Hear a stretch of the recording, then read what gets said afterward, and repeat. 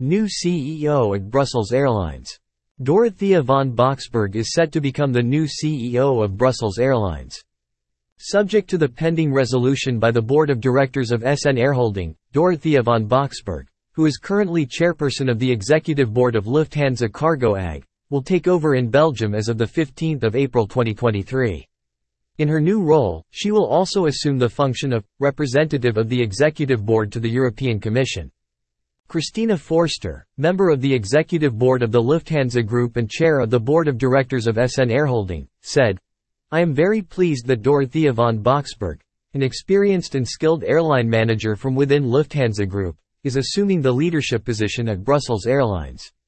With her extensive knowledge and broad understanding of cargo and passenger airlines, she will continue to drive the successful transformation of Brussels Airlines, Belgium's national airline, in the coming years."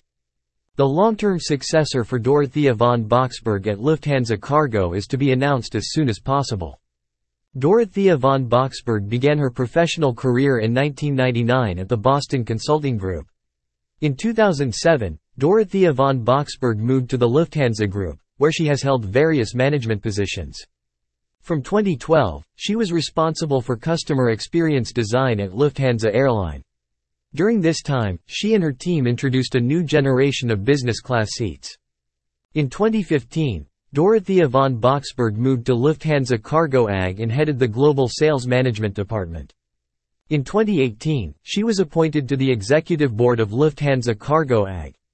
Initially, she was responsible for global sales, network planning, product management and product development, and since 2021 she has led Lufthansa Cargo AG as chairperson of the Executive Board. Brussels Airlines is the flag carrier and largest airline of Belgium, based and headquartered at Brussels Airport. It operates to over 100 destinations in Europe, North America and Africa and also offers charter services, maintenance and crew training.